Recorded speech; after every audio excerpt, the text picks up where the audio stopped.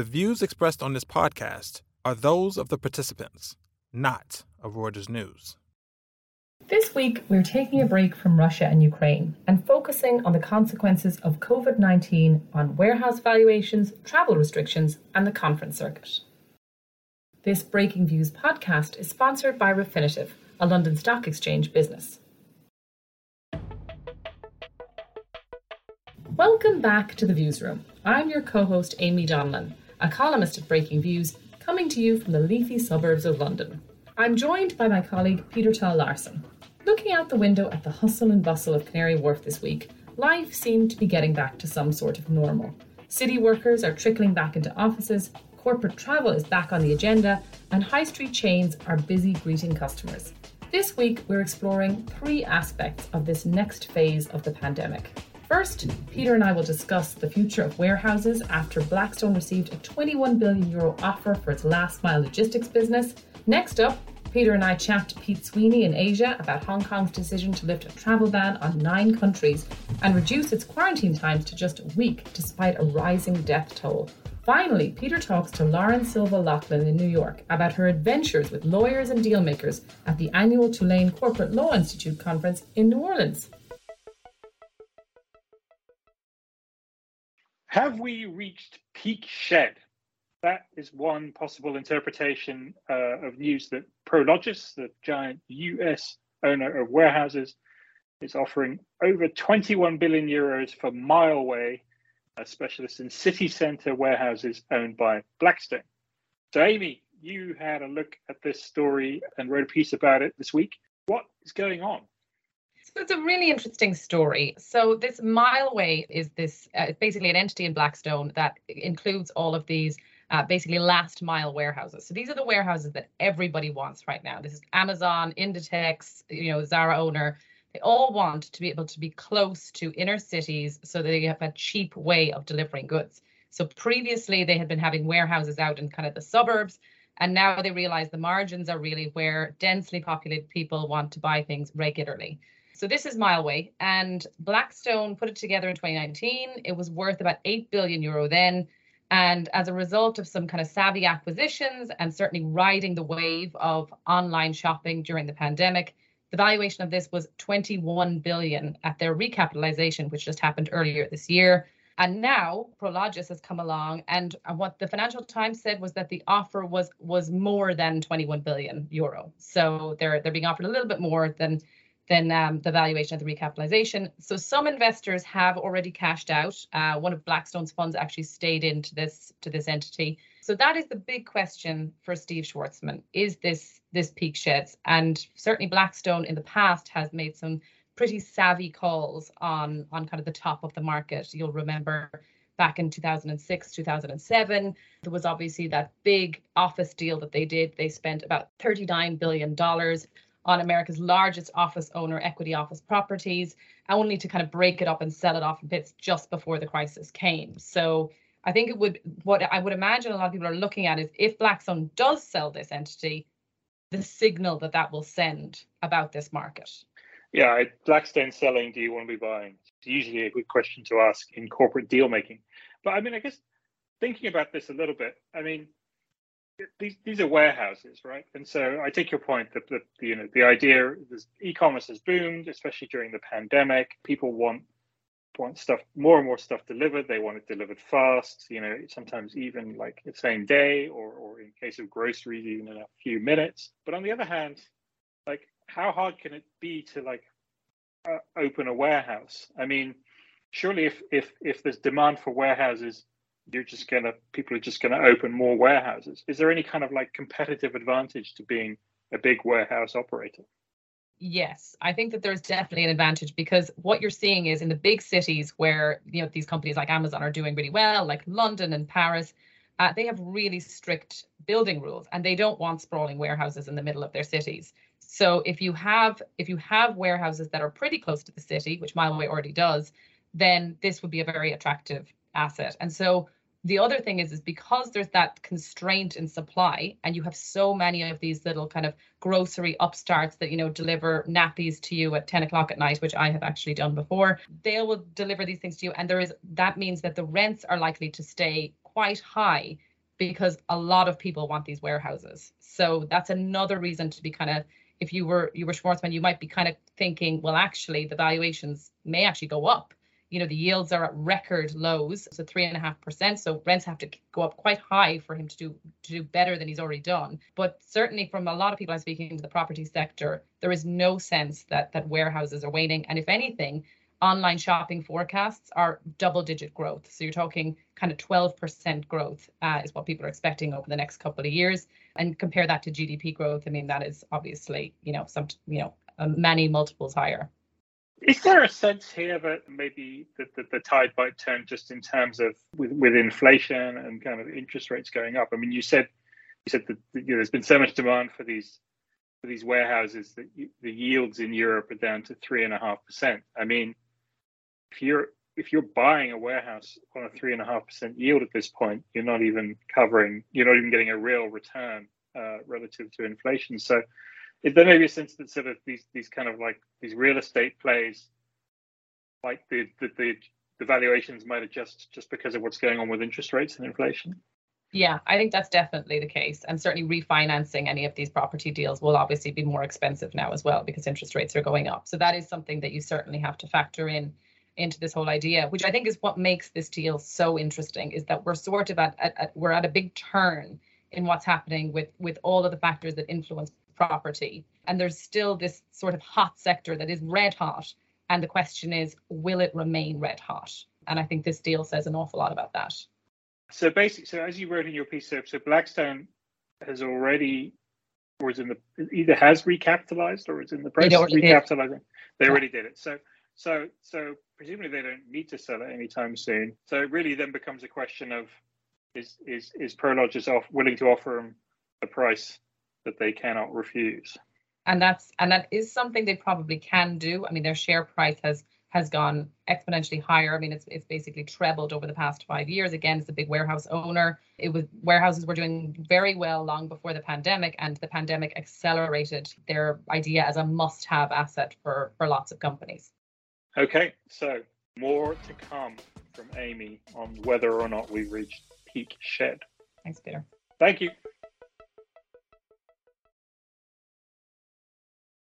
Hong Kong is finally easing some of its COVID-19 restrictions. Pete Sweeney has been looking into the story and can tell us why it may not be as great for Hong Kong as it sounds. How are you doing, Pete? Where are you coming from today? Well, I'm in Hong Kong, and it's rainy, so it's kind of a depressing day. But things are not really looking as up as you might sound. So, I mean, the backstory is that basically Hong Kong has famously had one of the harshest quarantine systems in place since the pandemic began. In order to, it has to comply with kind of the mainland requirement that in order to open up this border with the mainland to allow this key flows of tourism and business travel that are a huge part of the local economy here, that they needed to imitate or duplicate the results that the mainland had achieved, which was basically their policy called dynamic COVID zero, which means you defeat the virus, right? You don't live with it, like you just don't have any of it.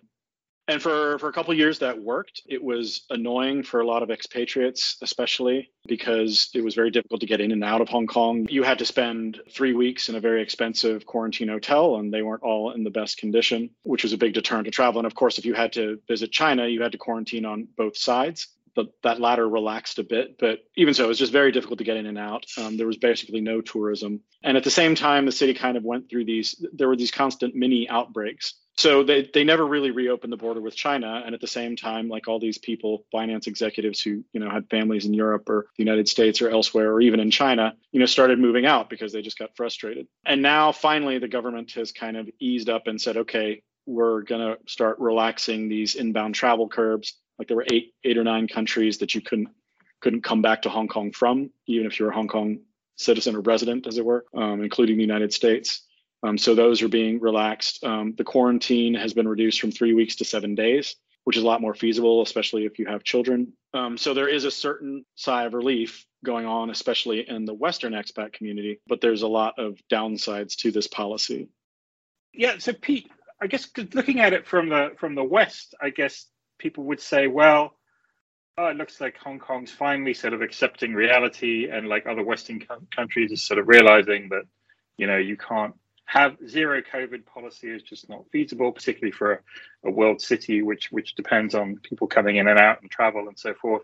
And so that maybe that they're kind of heading towards what we have in the UK or in parts of Europe or in the US, where the sort of the basic acceptance is we're going to live with COVID in some way and try and sort of manage the worst of the side effects with vaccines and so forth. But it sounds from what you were saying like actually they haven't really accepted that. No, well, the media coverage has, the Western media coverage has perhaps unsurprisingly focused on, on the stress of the Western expatriate community in Hong Kong. And so, when you had, keeping in mind that before the pandemic came, there was all these political ructions in Hong Kong. So the story that has been written is basically all these Western expats are going to leave Hong Kong and it's no longer going to be an international financial center. And so any move that is seen as restoring their faith in Hong Kong, seen as positive. And to that extent, the abandonment of COVID zero, which sort of harmonizes Hong Kong's policy with, that of most Western countries at this point, we're just kind of going to live with it. And even some Asian societies like Singapore, for example, or South Korea, is seen as a relief. The problem is, of course, that far more important to the Hong Kong economy than any Western or any white people or whatever is the connection with the mainland economy at this point. And this is going to make it harder to open the border with China, which is a huge problem because, Western, it depends on how you measure it. Hong Kong measures its population different ways. Racially speaking, they break down, most of the population, according to the statistics, 92% is Chinese ethnically. And then the other 8% is mostly from other parts of Asia. And there's maybe 2% that are Caucasian, or we'll call them white people. So that's not really a big economic force in terms of driving demand for at the retail level. It's not what's keeping these businesses that are serving, tourism and retail afloat. That is Chinese tourism, and the investment flows that are going in and out of the city are going into mainland China. And Xi Jinping is not at all retreating from the COVID zero policy. So what you get is something that keeps, part of this population happier, while making it more difficult to reconcile with this big economic reality, that Hong Kong, whatever it was 20 years ago, is now almost entirely about, doing business with this 15 trillion economy up north. And anything that makes that more difficult is problematic. And that's the reason why the government has resisted it so long. The administration of Carrie Lam has bungled a lot of this. But I can't argue with their basic economic priority that if Beijing says you can't open the border unless you achieve this, that they needed to try and hit it. And now that they've surrendered, they're surrendering just because it failed. They just failed to get under control because they underestimated Omicron. They had 2 years to prepare for a more contagious variant. They had all these weird policies where they closed the beaches and playgrounds, but left restaurants and shopping malls open. They had all these strange policy ideas that they came up with and then abandoned, we're going to force all the domestic helpers to get vaccinated. No, we're not. We're going to test the entire population. Well, no, we're not. They went back and forth. But what they failed to do was vaccinate their elderly. And there was no serious push to do it. And now, the death rate has just absolutely blown up. There's been 1 million people infected, 5,000 dead, and it's still ticking along. And so this wasn't really a success. This was just more an admission that it's the ability to deliver COVID zero is long gone. It's just not going to happen. And so that's really nothing to celebrate. So that death rate that you talk about, that is obviously exponentially higher than you're seeing in other countries. Is that something now that is going to be a difficulty again as this? Is there any sense that you're getting that they are going to vaccinate the elderly, that the elderly are getting more open to becoming vaccinated? Because obviously for a lot of countries, as Peter mentioned, the UK, Europe, what has allowed people to sort of live with the virus is the fact that the vulnerable and the elderly are vaccinated, and so the death rate stays at a kind of containable level that doesn't kind of overload the health service. Right. Well, the overloading of the health service is really part of the issue. It's going to be difficult, in Hong Kong, the government being as distrusted as it is over a lot of issues, really has not inspired confidence that anything they say medically is credible. In Hong Kong, you have, especially among the elderly, a culture that appreciates Chinese traditional medicine, that is skeptical of Western medicine and receptive to kind of the media coming out of the mainland that's throwing shade on, mRNA and stuff like that. The government has never really made a serious push against this. But the other problem is, the underinvestment in healthcare. I mean, I was in a quarantine hospital with an elderly Chinese person myself, and it was just atrocious. And this was the beginning of the surge, but they were rolling refrigerated coffins right through the lobbies. There were people stored in the hallways, just warehoused there. It's just, the city is much wealthier per capita than the mainland China is, but has a similar low ratio of doctors to people. So, I mean, in addition to the failure of the city to kind of convince the people who are most at risk to vaccinate, and instead offering them all these symbolic harsh moves that didn't actually deliver safety, and it's also exposing this government's insensitivity to the need to buttress its healthcare system. So that's double the embarrassment, and people are paying for it with their lives. So if you're one of our banker listeners and you're thinking about a big trip to Hong Kong because you need to deal with your clients, what would you be saying, Pete? What do you think is going to happen over the next few months? Look, I mean, the main question is for people like me, I haven't left. I mean, I've been stuck in a single city for 2 years. I haven't gone anywhere. I have 2 children now. They've never been on an airplane. That's quite unusual for Hong Kong, which is one of the reasons you live here, is because you can go to the airport in half an hour and be in Vietnam or Thailand or whatever. And nobody's gone anywhere. So my question is okay, if I go, will I be able to get back? And again, this government is trying to kind of please Beijing and please its local business lobby at the same time. Keeps on flip-flopping. So nobody trusts, that the policy of the moment is still going to be there in a month. Mm-hmm. So you have bought plane tickets who've gone and I have neighbors who left 2 years ago and have never gotten back. Their stuff is still here. So, I mean, I would say it's a highly volatile policy environment. A lot of people are going to start surging out. The concern then becomes permanent emigration, because if you look at the airport figures, people are just leaving Hong Kong at just record rates even before this liberalization. And the worry is that a lot of them are just moving to Shanghai or moving to London or moving someplace else, and they're just done with the city. But yeah, if you're thinking about coming and visiting, you're going to have to wait.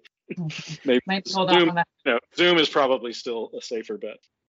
Okay. Well, thanks very much, Pete, for your time, and good luck with everything. Hope you get a flight out soon.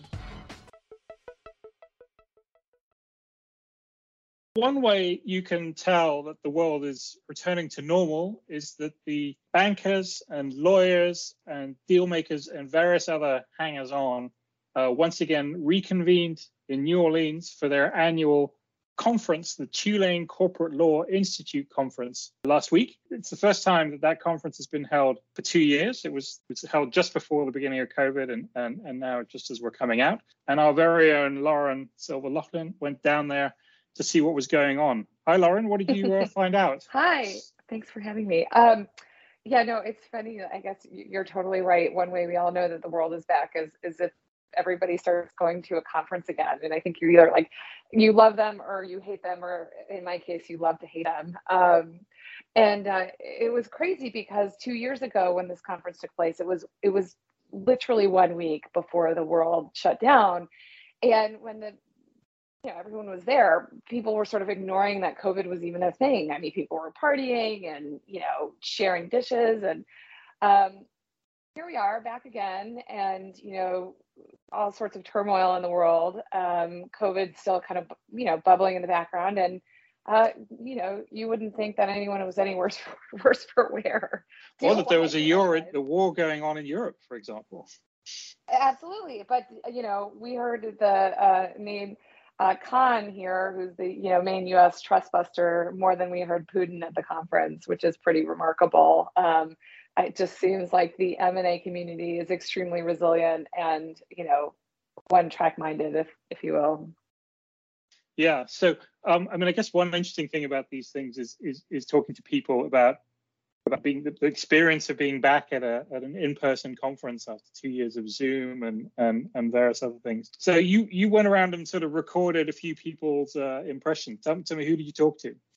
I did. So yeah, in addition to kind of taking everybody's temperature on the deal environment and the regulatory environment, which was sort of mixed, I thought it would be fun to hear how people felt going back to a conference after 2 years of being stuck in their living room, and it was really amusing because people were all over the map, and to me it sort of just reminded me of like the, I don't know, existential crisis I have every time I go to a conference, but like just the different types of personalities that show up at these conferences. I think anyone who's ever been at a conference of more than one type can kind of see, like, you know, how my father-in-law says there's 10 types of people in this world. There's like 10 types of people that go to the conference. So anyway, the first guy I talked to was Steve Lippin. He's the head of a big communications firm here in the US. And he's kind of like I would say the puppet master of the conference, always hosting all kinds of events and things. So anyway, here he had sort of a fun answer. Here's what he had to say. Steve Lippin, I'm the founder and CEO of Gladstone Place Partners. Feels very pre-COVID or COVID Eve, as you know, since you were here right on the eve of COVID. It does feel like we're back to normal. There are no masks indoors. People are sharing Sazeracs and Pimm's cups, and people feel good about being back together. I don't have any business cards. I didn't know whether people gave out business cards anymore, and they do. What was it like? I haven't worn these loafers in 2 years. And it turns out I never really unpacked from 2 years ago because the last time I wore them was at Tulane. I could fit into the top of my suit, but not the bottom. So that's another implications of COVID. And it's the first time I've worn a tie in a year and a half as well. So then the next guy I talked to is like who I might want to call the sort of the conference guy. He's like the guy who loves the conference. He, you know, hosts all kinds of events at the conference. He's a guy named Bruce Goldfarb. He runs a proxy soliciting firm here in the United States.